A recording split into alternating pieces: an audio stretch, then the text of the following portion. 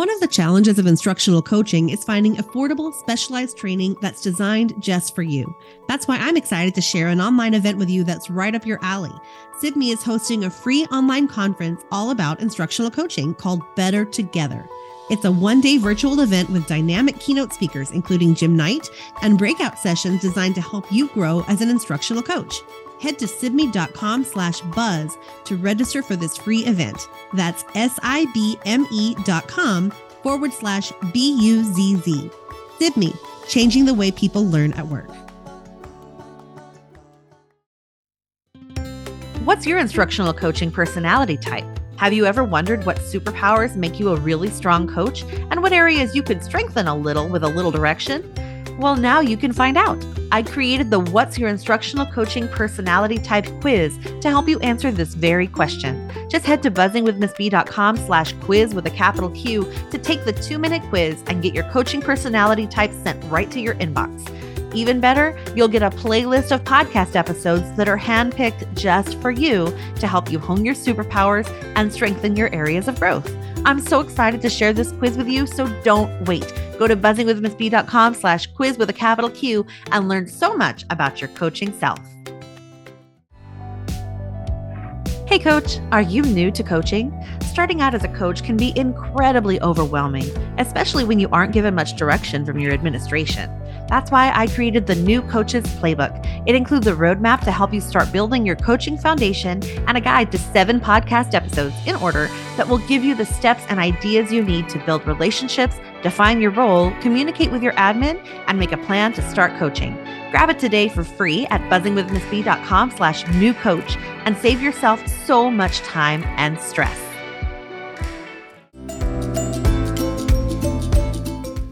You're listening to Buzzing with Miss B, the coaching podcast, where we believe that every teacher deserves a coach, and every coach does too. I'm Chrissy Beltran, an instructional coach, resource creator, and coffee enthusiast. And I'm your host. Stay tuned for practical tips and honest coaching talk that will help you coach with confidence.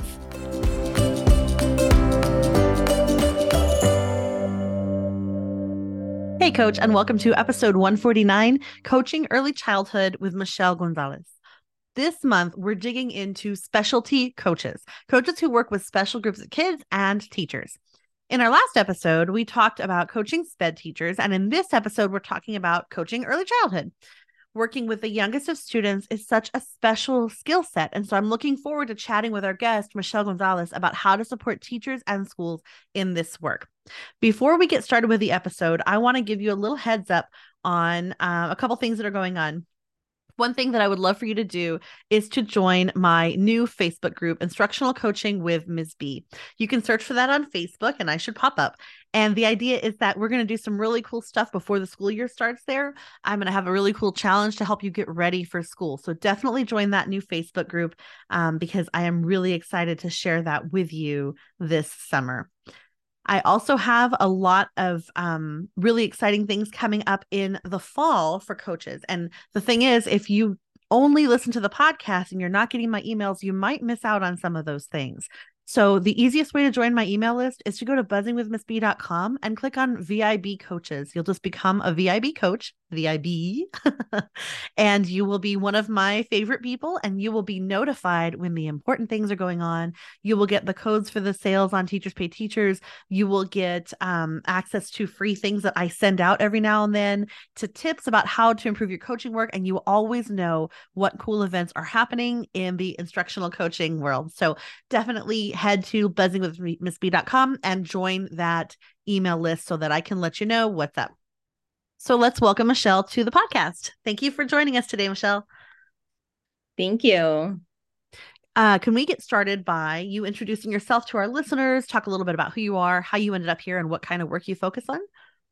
Sure. My name is Michelle Gonzalez, and I am an early childhood special education instructional coach and specialties in dual language. So I've been in education for 12 years. I've taught everything from 3rd grade, kindergarten. I've spent the last 8 years in preschool. And of those 8 years, I've been the early childhood coach here for 2 years. I like to say that I am a dual language maestra bilingüe de corazón. So I am a bilingual teacher by heart. That's always what goes at the forefront of everything that I do. But I love how I've been able to incorporate early childhood and special ed into my coaching and learning these past years being a coach. I'm also a sequential bilingual learner. So I did not learn Spanish as a first language, but I've been able to add that in since junior high and just join in the dual language aspect as I've grown and learned as a coach. I love that. My daughter is in a dual language pre-K right now. We're fortunate. We live in El Paso, Texas. And so we have a lot of access to Spanish programs. And so we're fortunate that she is a monolingual English speaker in that dual language program, working alongside kids who are monolingual Spanish speakers, and they're both learning the other language, which is just fantastic. I love it. That's so awesome. Yeah, it's like my favorite thing about her pre-K. Yeah, I've enjoyed seeing the growth that they've made. Yeah, I can imagine in early childhood that it is. I mean, having a special ed background and a dual language background is probably really helpful, especially in early childhood, because this is their first exposure to school, and you are kind of like figuring them out and helping them, navigate this new environment, and having that skill set is really helpful to work with kids who are just new to this whole thing. Yeah, it's bringing in those dual language strategies as well as special education strategies. It's like an all-encompassing wealth of knowledge that you bring to the table to be able to support those little learners. I love it. So what is so special about coaching early childhood? I was thinking about this, and I have to say that early childhood, whether you're coaching, teaching, staff member in the building, whatever role you have, it is unscripted improvisation. It is spontaneous, in the moment, quick on your feet, on the spot. And so really having those solid backgrounds in dual language and special education, and having that core content knowledge of like, how do I differentiate? How do I individualize? How do I strategize and team with the teacher, the psych, the social worker? Bringing all that to the table is what makes it so special about early childhood, is that you get to take all of your wealth of knowledge, but use it in a very spontaneous moment, because a lot of times you're helping very much in the moment. Toddlers don't usually tend to like to script when they're going to have their behavior moments. So you have to be able to problem solve with the team on the moment. Yes, that's so true. I have a 2-year-old, she turned 2 in March, and a 5-year-old, and yeah, it's unscripted. It's unscripted. And you're right. You are definitely thinking on your feet and trying to find how can we get through this moment in the best way possible? And you're pulling in all your strategies, using your robot voice, using your, let's play a game, whatever you've got. Yeah. And because you also want them, you're there to help them learn. But part of that learning is how do we operate in this environment? How do we manage our feelings? And it's so essential. And I think the work of early childhood is so important, because we are setting those kids up, and they come from home, and they're all different in the short time that they have lived. They are already so wildly different, right? Because they come with already this genetic personality, and then on top of it, their experience, and they are just so, they're all over the place, right? And we're trying to set them up to where they can be successful. And it's so instrumental, because if we can do a good job there, then they'll have opportunities, over time. It's just so great. Yes, definitely. What do you think is the most important thing about early childhood education? Like, if you had to say, this is what we need to focus on the most, this is what we need to, what is the most important thing that we're doing at that time in that age group? I think what I've learned so much about early childhood education, and I love that we have this opportunity in our preschool building and working with those early learners, is that everything is an integration. So we are incorporating social and emotional, self-help skills, language, and content within a context of learning routines and play. It's not taught in isolation where it's a math time or a science time or a writing time or a reading time, but when they're coming as young learners, everything that is brought to the table is learning for them. Yep. So we get that special opportunity where we get to really focus on developing their play skills. And then within their play skills, we get to incorporate, how do I calm my body? What is the feeling and emotion that I have? And how do I use the language that I have, or how do I scaffold that language so that I can learn that language along the way in order to express myself and be able to share, those thoughts and wants and needs that I have. Mm-hmm. My other favorite part, which there's so many great things about early childhood, but you get to see, because they are usually in your program for 2.5 years, you get to see that growth and that fostering of confidence. Mm-hmm. And it leads to the independence, whether that confidence is in their routine skills or in their language skills or their play skills. And you get to see so much growth happening. We know that they're just sponges when they're at that young age, and we get to see so much growth happening when they're here in our building. Yeah, that makes so much sense. I think about, I taught older students. I taught fourth grade and third grade whenever I was a classroom teacher. And then as a parent, seeing my, infants, toddlers, and, seeing the way they learn, the learning is so obvious. It's like huge. Mm-hmm. Everything is huge. Their language, they can't say it and then they can, or they can't say it, but they can sign it, or they can just, and like everything that they do is so big, if that makes sense. And it's like this tiny incremental learning, but it looks enormous because they are coming from a place of, they were infants and they were laying there staring, like, whenever I went to take our baby from NICU, I remember the nurse telling us, I know she's a potato right now, basically, but she will be rolling and moving soon. And they're like little potatoes. They just kind of lay there and they're squishy. And and then it's just the dramatic learning that happens before they're 5 is just insane how much it is. And it's amazing to see their little light bulbs go off and their eyes get so big, and you can just see like, oh, I get it. Like, I can do this on my own now, or I can say what it is that I want to play or what I want. And I get that. And it's just amazing to see all those connections being made in their brains at that young age. There's so much joy in learning because everything is new. So it's something that, we can take for granted, and they are so excited about it. Everything is, a child will spend how long tearing apart a little flower to see all the little pieces inside, and we walk by them all the time, and they investigate, and they're just naturally these curious little investigators, and it's so neat. And then, there's so much pride.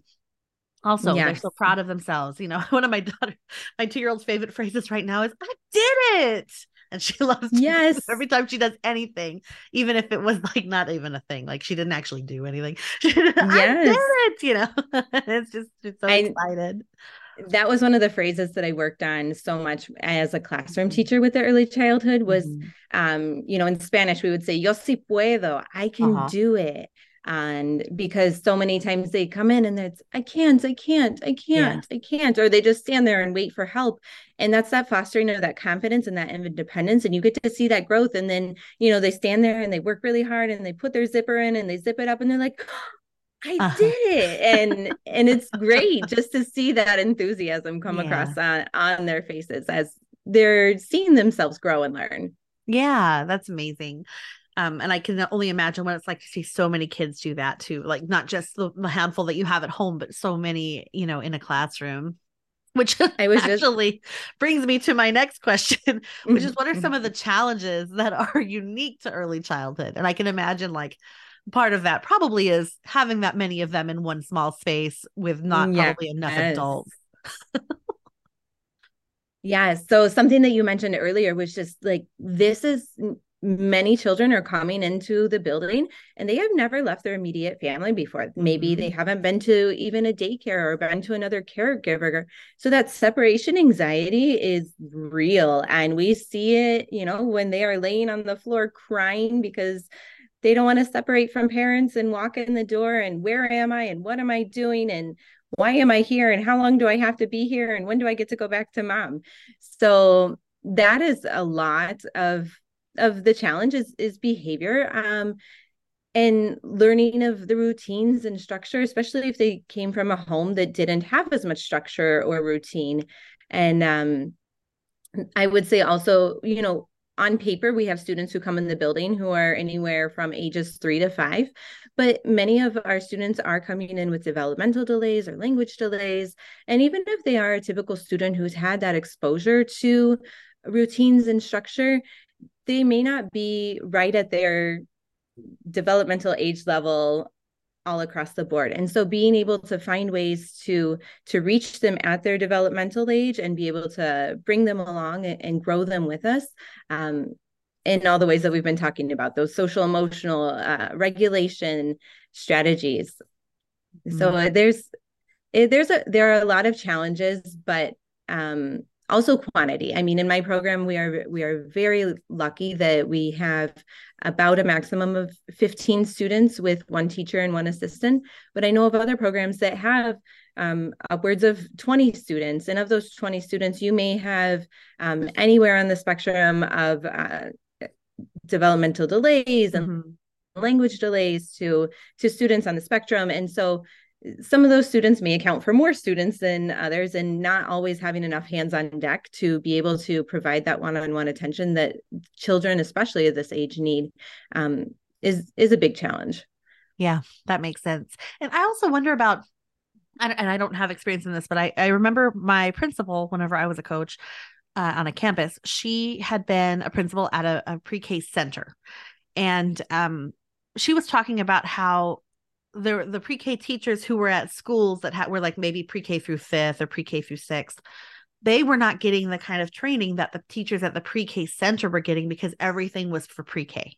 So it was all very developmentally appropriate, and they were getting like ongoing support. What do you think about that? Have you seen that happen yourself?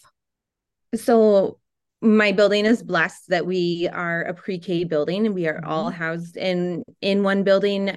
Previously, about 9 years back, the preschool teachers were scattered throughout the district, and you didn't get to see that like honed in professional development that you get to see now that we're all in the same building, and you get that possibility of teaming. And if you have a question about how to, with any student on any subject level, be it content, academic, language, behavior, you have somebody right across the hall that you can go and reach out to them and get that more focused professional development in the same building together.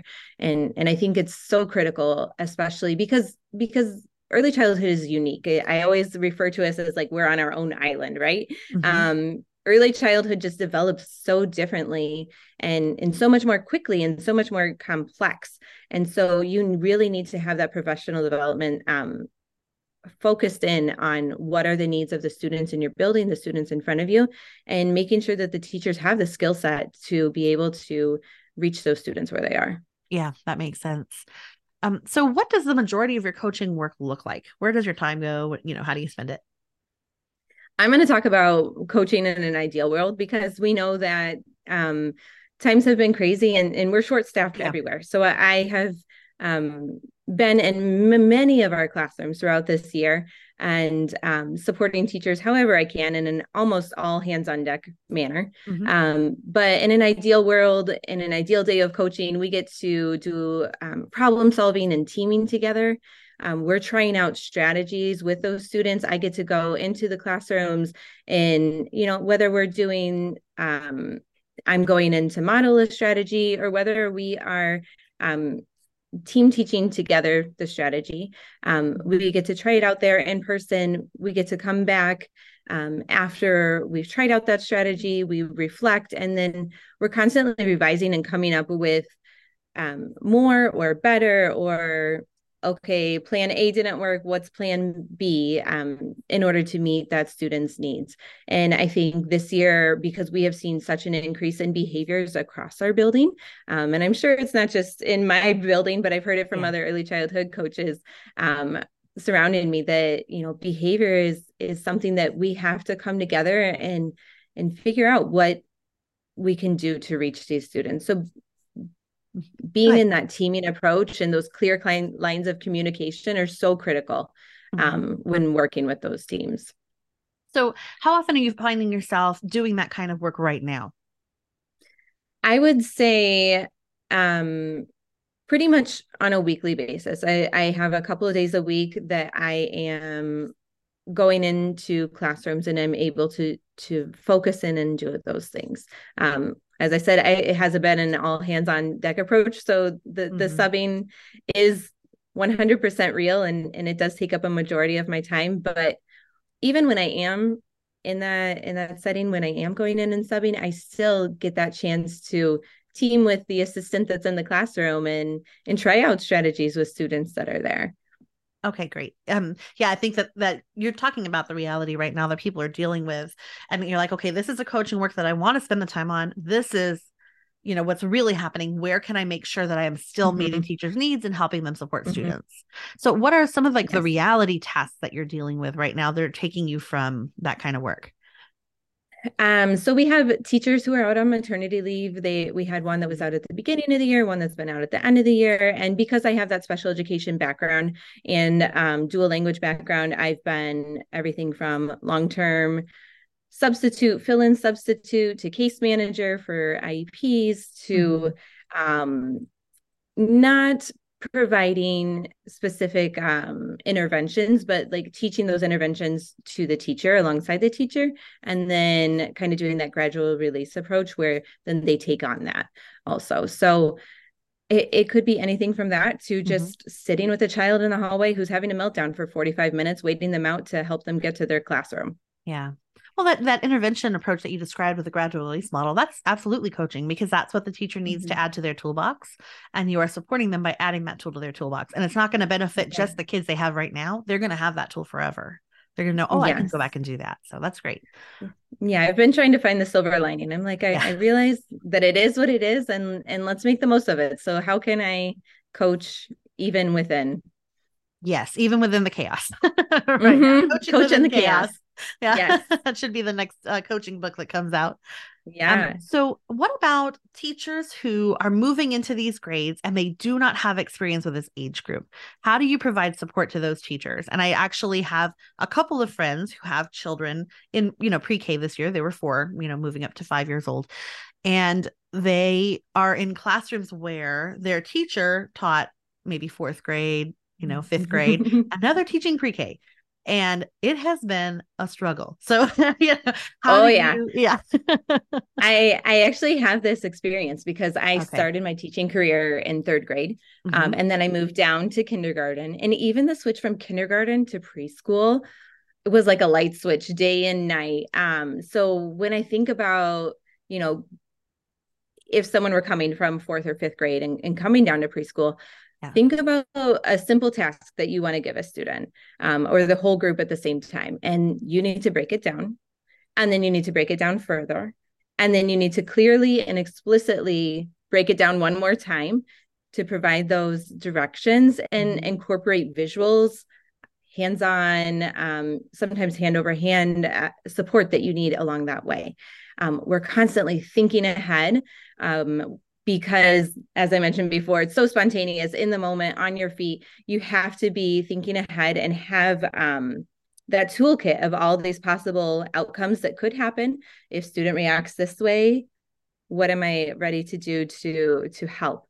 And coming from 3rd grade, when my students were so independent, moving down to kindergarten, moving down to preschool, I really saw that critical component of routines and repetition. And, we always say that getting that classroom set up, whatever grade level that you're in, you want to start out the year with your routines and your clear expectations. But in preschool, it's all the more essential, because once they have that routine, they can predict what it is that's coming every day. That eases their anxiety being away from parents, and they're able to be more prepared throughout their day. That makes sense. It's a safe, structured space. They know what's expected of them, so they're not as stressed out walking into that space. Yes, absolutely.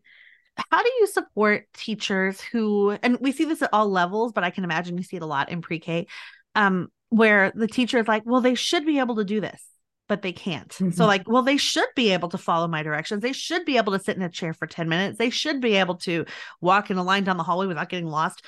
How do you respond to those kinds of things? I think taking a look at where they are in their developmental continuum. And what I love about early childhood is that we use the developmental continuum. So we are looking at everything from birth to end of kindergarten, and where are they?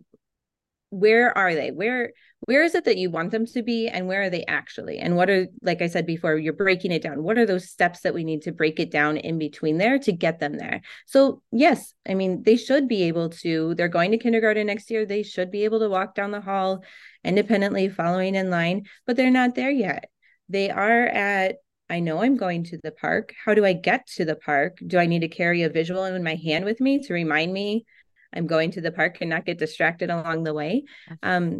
And so I think that's one of the important things that we always have to look at is yes, here's our goal where we want them to be, but how do we get them there? And what are those supports that we need to put in place to get that student there? Mm-hmm. Yeah, we have to focus on the scaffolding, and then like working backwards, right? From like, this is where, like you're saying, to get them where we want them to go, what is the next logical step to get them to that place? Because we can't just jump to the end goal. Exactly. And I think having that SPED background again, and we're blessed that everyone in our building does have a background in SPED. So we're all duly certified early childhood and special education. And then some of us are those triple certified with a dual language also. So we do have that. But there are still occasions where we just have to reference each other and check, like, what's going on? Why isn't this student exactly where they're supposed to be? And how do we break it down and make it more clear and explicit for them to be able to comprehend? Yeah, makes sense.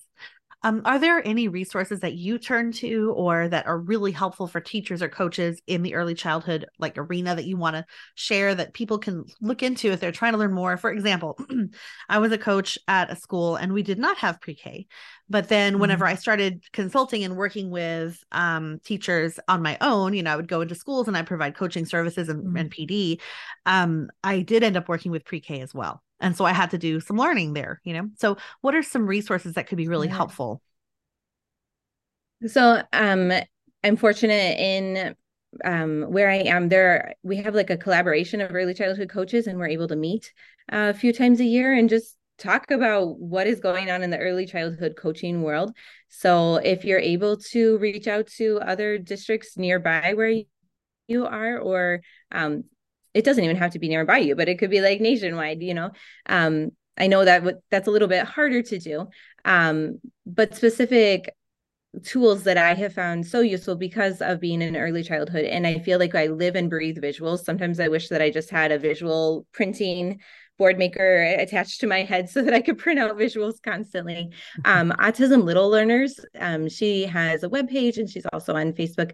She has some amazing resources that have provided social stories, task strips, sequencing. I love all of the things that she has given. And she even does like little mini PD sessions, like let's work on making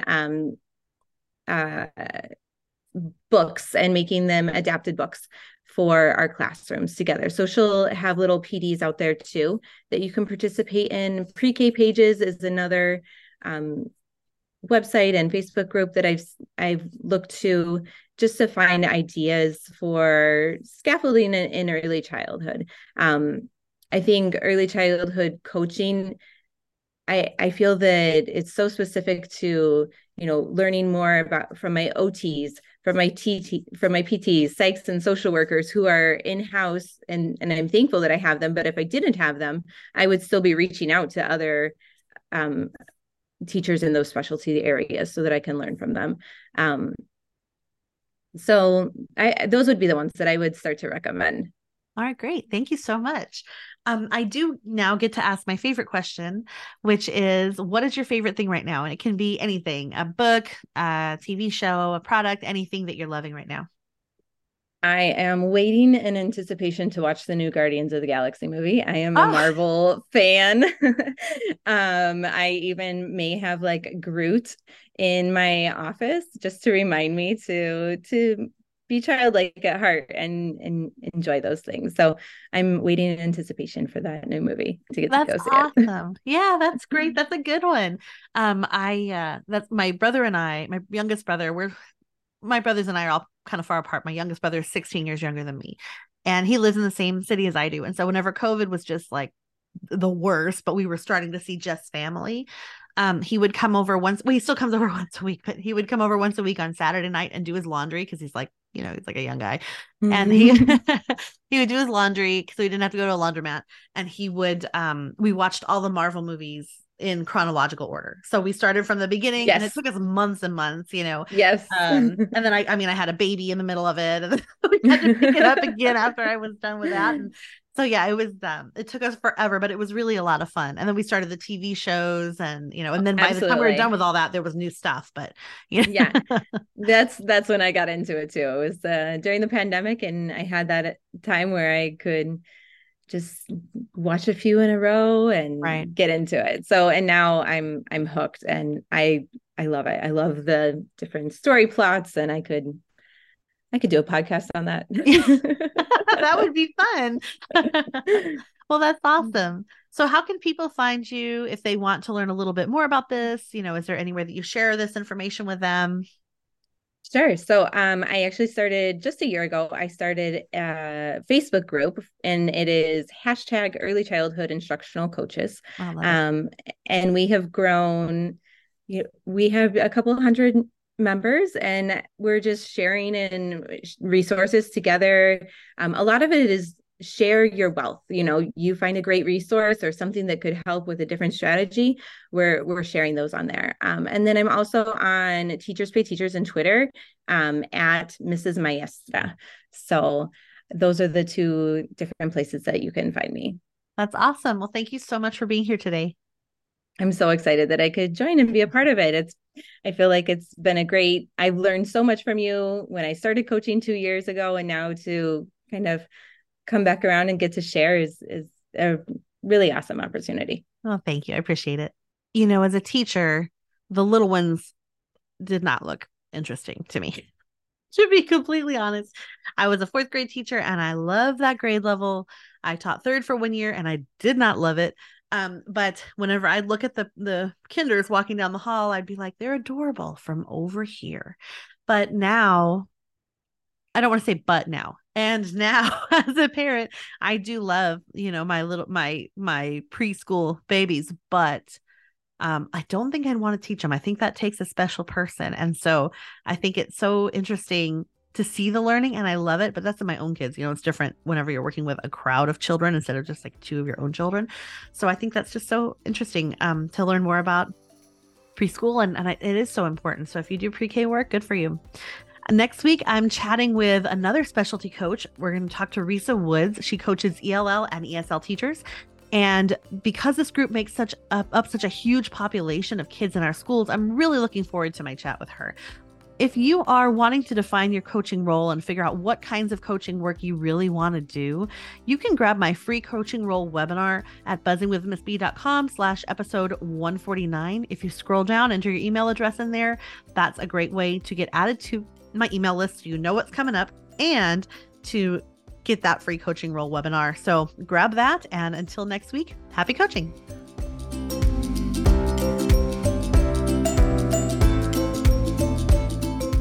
Thank you for listening to Buzzing with Miss B, the coaching podcast. Want more coaching ideas? Check me out at buzzingwithmissb.com and on Instagram at buzzingwithmissb. If you love the show, share it with a coach who would love it too, or leave me a review on iTunes. It's free, and it helps others find this show. Happy coaching!